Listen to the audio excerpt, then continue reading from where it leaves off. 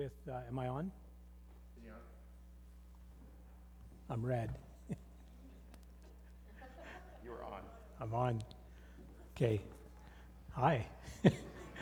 I had a fun time yesterday with your leaders. We met with elders and also some of your key leaders in your church. And we also had a great day talking about how do we engage with our world, specifically in our community, and those that are marginalized amongst us. And I was able to share some of the stories that we've done at Crossroads in Red Deer. And we just had a great day reflecting on what are we actually called to as a church, as individuals in our world. Dermot didn't give me specifics on what to preach on this morning, so I kind of decided to do my own thing. And what I wanted to bring to you today is this picture of something that we've done as a church that we've been working on now for about 17 years. Probably about, I don't know, 7 to 8 years ago, we dug into the marginalized spaces in our world, in our community. But for 17 years, we've been on about how do we tell people and share the love of Jesus with our neighbors, with our families, with our friends. And we changed our mindset to actually care deeply for those in our world. And it has changed us as a church. In 17 years, we were 400 people, and now we are 2,800 people. And it has been specifically as a result of individuals like you and like me just caring for the people that we live with, the people that we live next to, the people that live across from us, the people that we work with. And today I'd like to share with you just kind of how we did that. I want to make things really practical for you. When you leave here, you're going to have 3 things that I believe that if you do them on a day-by-day, week-by-week basis, it will literally change your world. And you will impact people around you in ways that you never thought possible. And so that's kind of what I want to do today with you. We're not all evangelists, and I'm not asking you to be an evangelist. I'm asking you just to be who Christ is in you and be that in the world. And so let me take you to Acts 3, verses 1 through 10 today. We'll read it together, and then we'll get started. And my throat is it's good. Yeah, a little bit of hot, warm. I'll be okay once I get rolling. Let's read from Acts 3, verses 1 through 10. One day, Peter and John were going up to the temple at a time of prayer at 3 p.m. Now a man crippled from birth was being carried to the temple gate called Beautiful, where he was put every day to beg from those going into the temple courts. When he saw Peter and John about to enter, he asked for them money. Peter looked straight at him, as did John, and Peter said, "Look at us." So the man gave him his full attention, expecting to get something from him. And Peter said, "Silver and gold I don't have, but what I have I'm going to give to you. In the name of Jesus Christ of Nazareth, walk." And taking this man by the right hand, he helped him up, and instantly the man's feet and ankles became strong. He jumped to his feet and began to walk. And then he went with them into the temple courts, walking and jumping and praising God. When all the people saw him walking and praising God, they recognized him as the same man who used to sit begging at the temple gate called Beautiful. And they were filled with wonder and amazement at what had happened to him. Let's pray. Father, today we come wanting to hear from you.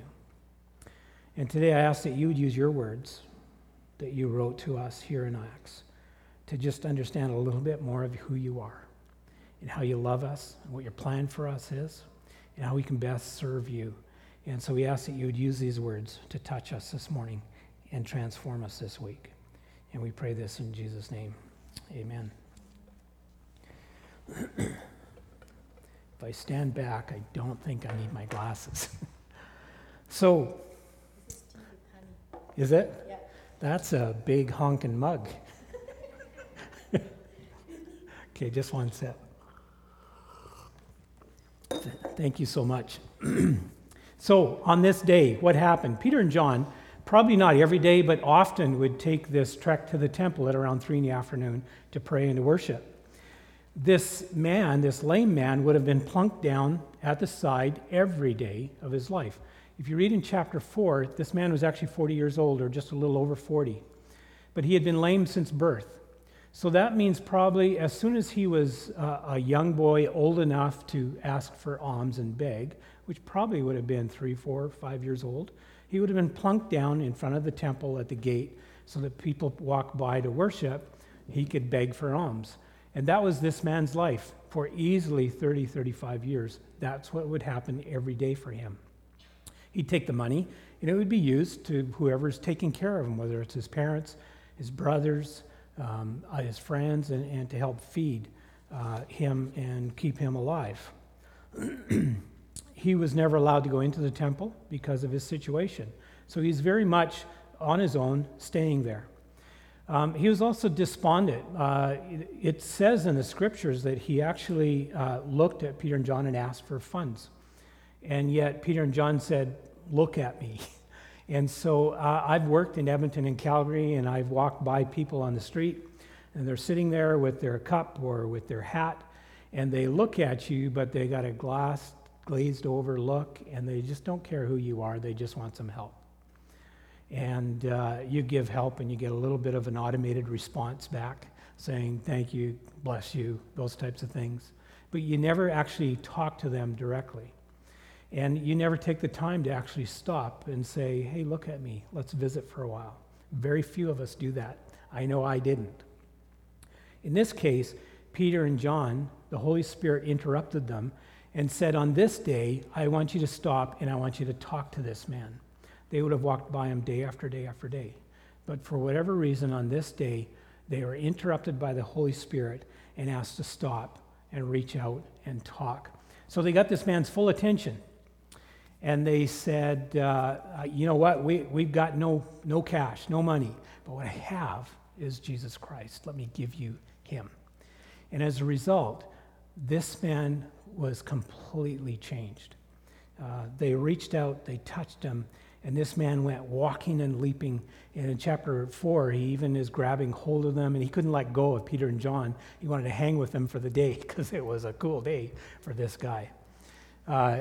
This guy experienced 3 things that I just sensed was just overwhelming for him. One is he experienced a great, overwhelming sense of joy. Joy that he had never experienced in his life. And it's joy that actually he probably wouldn't even dream about because of his situation. So everything was brand new for him. What was broken, even his muscles and his sinew was formed, and he could even coordinate himself enough to go running and leaping and jumping. You remember the song that we grew up with, and I think you still sing it, walking and leaping and praising God, right? And it was just, I remember singing that. I remember teaching it and leading little kids in it. But this man, it's so real that this man experienced who Jesus Christ was, and he was healed. He also had great hope. His tomorrow was completely different. If you think about it, that now he could walk and he could do things, he could actually put his head on his pillow at night and dream about something brand new that he could do tomorrow. He had hope. He had new purpose. Up until then, he was strictly at someone else's disposal. He was completely dependent on everyone.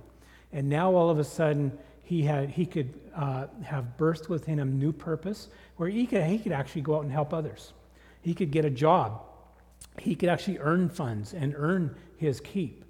And so this man experienced joy, hope, and purpose for the first time in his life. He was completely changed. And Peter and John just shared what they had, which was Christ.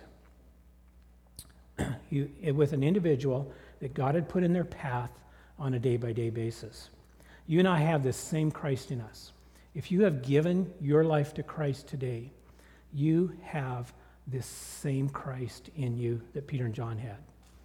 It's actually a miracle. I don't know if you realize this, but when you gave your life to Christ, you were changed in an instant, right? You became actually a brand new creation. The old is gone, the new has come. The life that you used to live, you no longer live. Now you live in Christ. You are brand new, and there's a miracle that happens inside that if you think back and remember, you were overwhelmed with joy, with peace, with love, because of this interaction you had with God. Christ comes near to you, and he lives and abides in you for the rest of your life. And that's cool stuff, right? That's stuff that is worth thinking about. And Paul talks about that, and it's a miracle that takes place.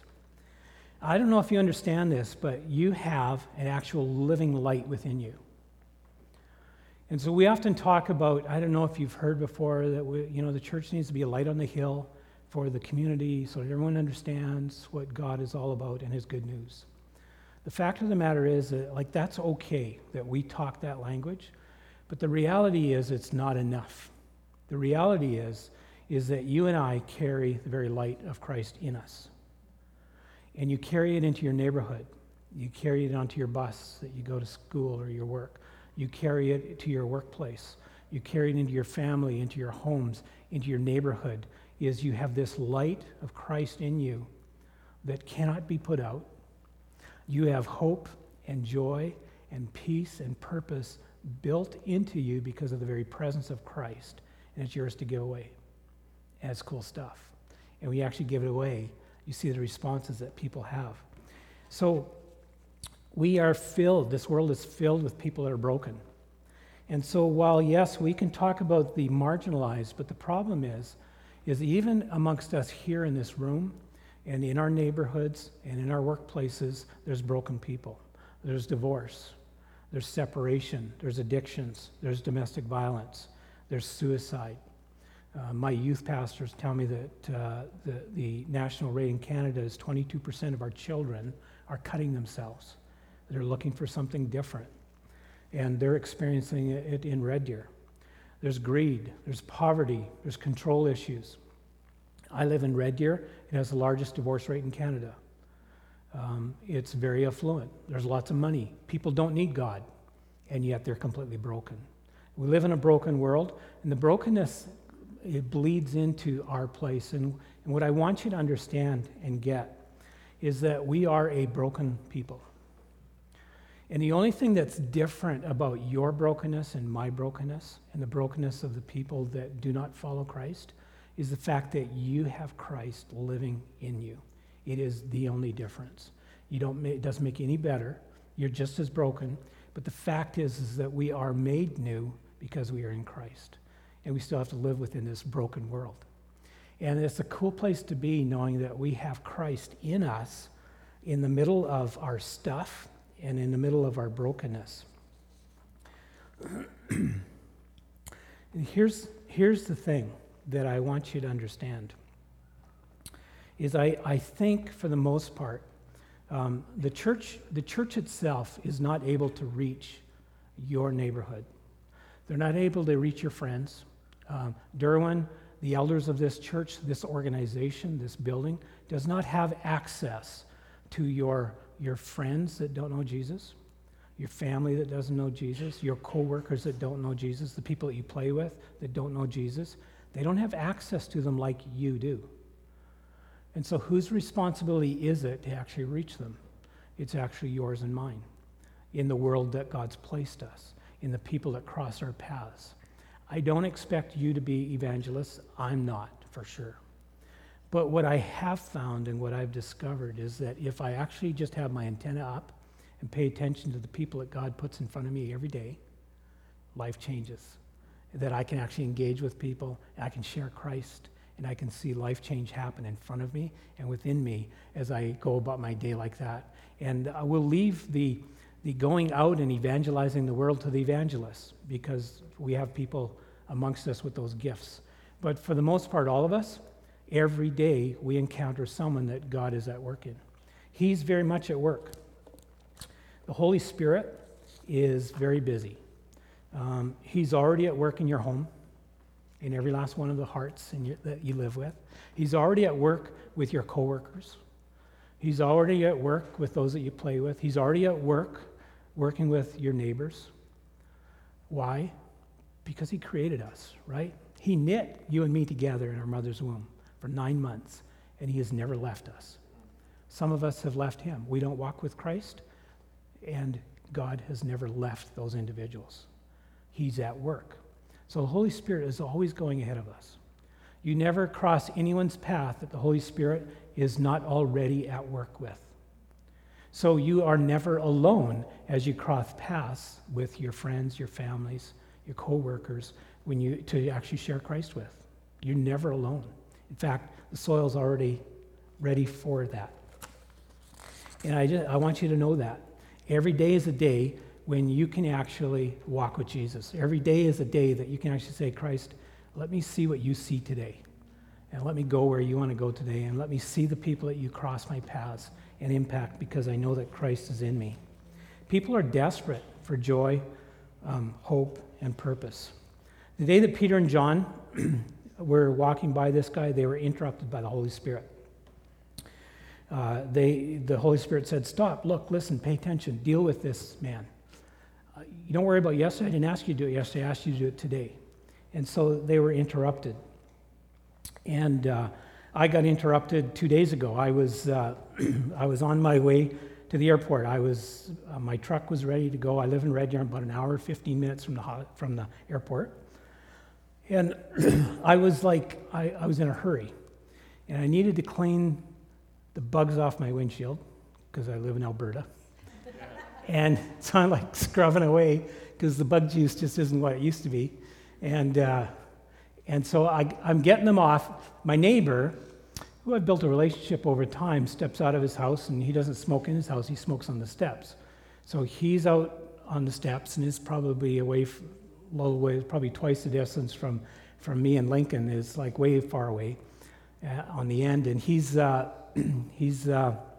yells, "Hi, Jordan, how's your day?" And I'm thinking, I don't have time for this. I got to get to the airport. I'm on a clock. And so I said, "Hi, Nad, I'm doing great. How are you?" And then I kept cleaning my bugs off. And when I was finally done and I was ready to go, I said to myself, hold it. This is a moment, because early in the day, I had said, God, would you, I'm okay with an interruption today. But I'm thinking, do it on the airplane, do it someplace, I'm at the airport, interrupt me there. And this was happening, so I decided, okay, I better go talk to Nad. So I walk over. I know Nad has been suffering from cancer. He's had operations. I understand that he's clean now, free of his cancer. So I'm thinking, okay. So as I'm walking over to him, I'm thinking the first thing out of my mouth has to be, "Okay, Nad, I'm in a hurry. I got to get to the airport. How are you doing?" And I'm thinking, that doesn't work. So by the time I was standing in front of them, eyeball to eyeball, just 2 feet away, and all I could do was say, "Hey, Nad, how are you doing today?" And he said, "My cancer's back." He said, I got all kinds of tests to do. They want to put me under more radiation. He said, they've already booked me in for an operation, and they don't know what they're operating on yet. That's how bad it is. And he said, life's not good. And so we spent some time together, and I said, "Can I pray with you?" He said, "Sure, that would be good." So I prayed with him, and then I left. And so, interruptions.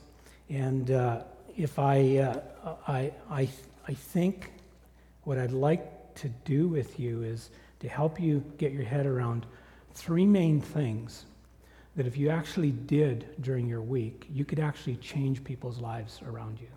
And you would get to participate in what God's doing and what he's already doing in your world, all right? Because he's a very active God. Number 1 is, be okay with interruptions in your life.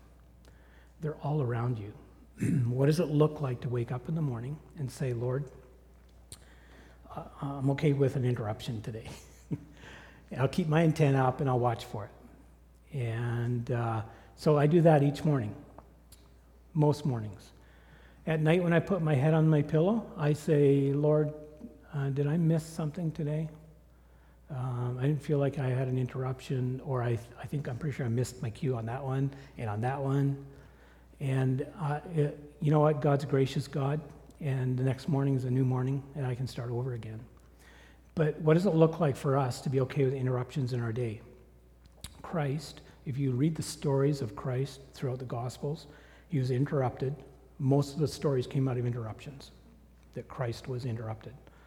So, okay, and he had a full schedule for the 3 years that we know him in the Scriptures. So, I don't want you to feel guilty. I just want you to be willing to actually take interruptions in your day. That's number one. Number two is pray for 3 people. We've discovered as a church, and we've been doing this for about 12 years now, asking people to pray for 3 people. We ask our little ones. We have our children's wing, and we did some ceramic tiles, and we asked them to actually write the names on the back side of the tiles of 3 kids that they were praying for. So 3 and 4-year-olds are thinking about their play school friends and who they can pray for and their neighbors. We have youth that are doing that, and all of us as an adult. In fact, when we built our current building, it's about 11, 12 years old now, we had a footprint of where the building was going to be, and we had an outdoor service. There was 700 of us there at that time, and we gave everyone stakes, and we said, write the names of 3 people that you're praying for on these stakes, and we'll pound them in outside of the perimeter of this building before we do the actual digging. And so when we were done, the end of the day, there was about 1,545, 55 names on these stakes around our building. And it actually changed us as a church. From that point on, every time anyone comes to Crossroads over they've been there for a month, 2 months, they know that they need to be praying for 3 people. It's a very simple thing to do. And as you pray for 3 people, God softens their hearts, and he actually creates interruptions and opportunities for you to engage with those people that you're praying for. So what does it look for you as a people to just start praying for 3 people that are in your path constantly? It's good stuff. The other thing that we did was we said, have minute-longer conversations. So be okay with interruptions, pray for 3 people, and have minute-longer conversations. We had fun with minute-longer conversations. Some really cool things happened. This neighbor I talked about, I actually had a minute-longer conversation. For the most part, I've known him, he's been living next to us for probably 2.5 years.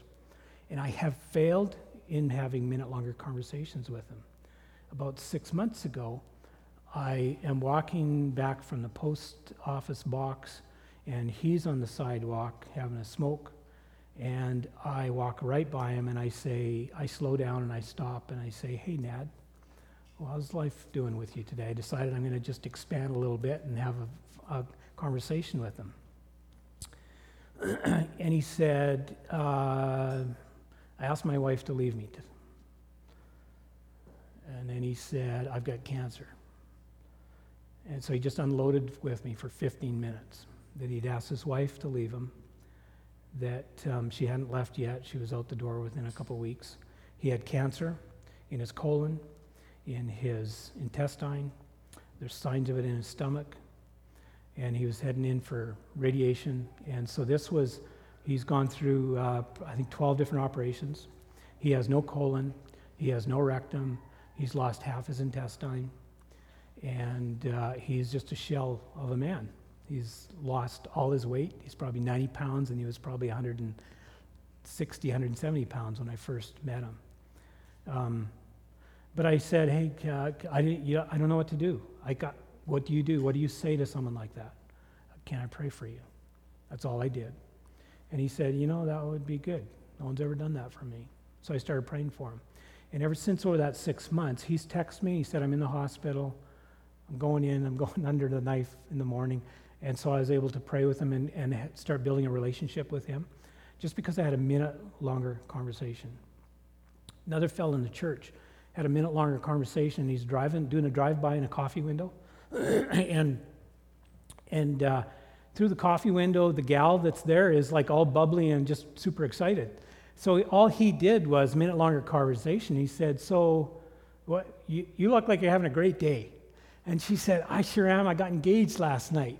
That's why she was all bubbly. And all he did was said, well, so where are you getting married? And she said, I have no idea. I don't know where we're going to get married and who's going to do it.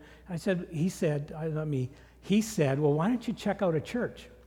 Because they have pastors, and check out Crossroads Church. They got pastors there, and they'll marry you. And she said, yeah, maybe I'll do that. Well, she actually did. She picked up the phone later that day or that week, made a phone call to Crossroads Church, connected with one of our pastors, ended up in pre-marriage counseling with her husband-to-be, and they got married, and they started attending Crossroads. And within 6 months of attending Crossroads, they have given their lives completely over to Christ. And they now have 3 children, and they are fully engaged in the life of the church, and they love the Lord because of a minute-longer conversation. So minute-longer conversations are actually, the Holy Spirit has already gone way ahead of you. And you actually don't need to carry the conversation. All you have to do is start one, and sometimes nothing happens, and other times the Holy Spirit says, okay, we're going to go a little further here. It's also like I have to push myself to have minute-longer conversations. And sometimes it doesn't work so good. I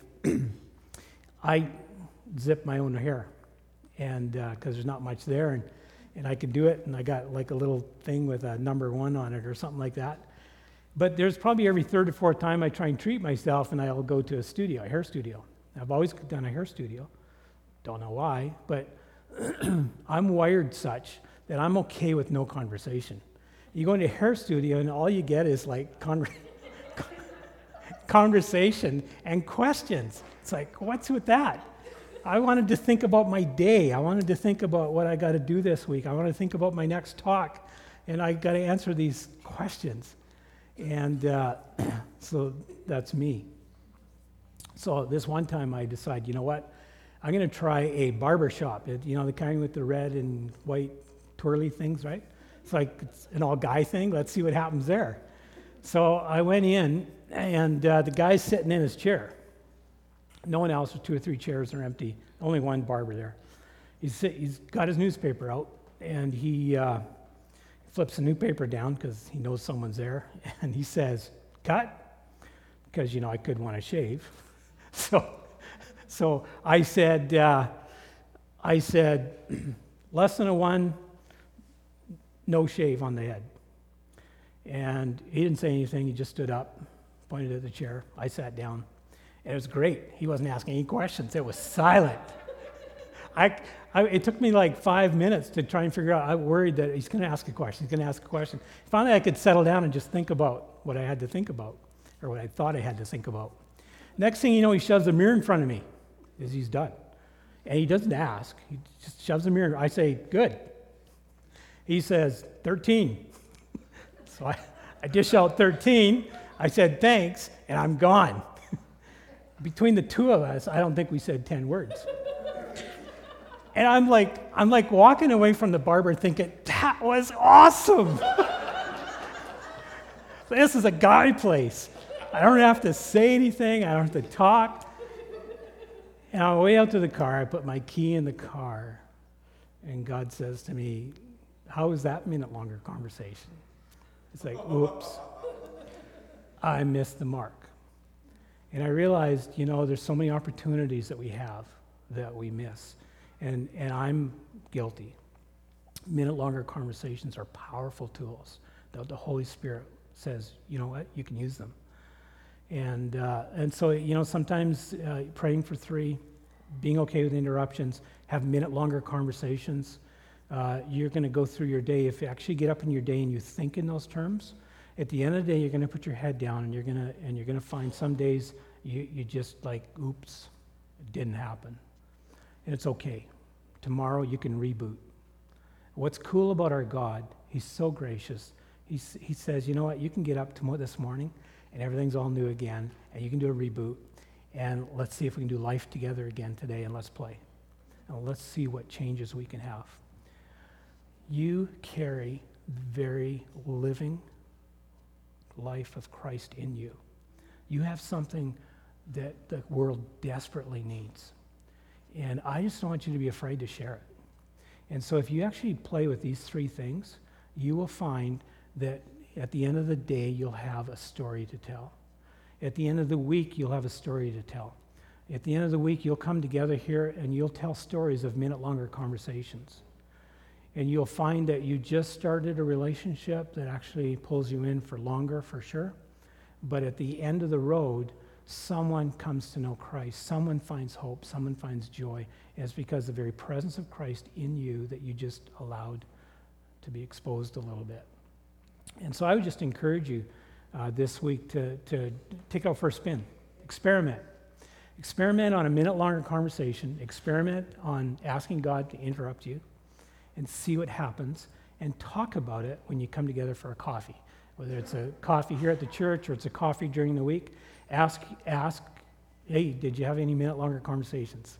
And just see what pops out from it. And you're going to find that you have a gift to give the world, and you're going to find that you grow here corporately, because what happens is, you know, if you go back in time and you look at what the Israelites did back in time when they left Egypt, there was foreigners amongst them. There were people that were not Jews. They were not Israelites, okay? And why were they there? Well, they were attracted to the peace and the love that actually existed in that community. They couldn't stay away. And so what we found at Crossroads is if you actually go to your neighbor, your friends, your coworkers, and you love on them, you have minute-longer conversations, and you don't try and cram Jesus down, you just be Jesus, that they actually want to know more. And they will follow you to where you worship because they're curious. And this is a good thing, because they are so precious in God's sight.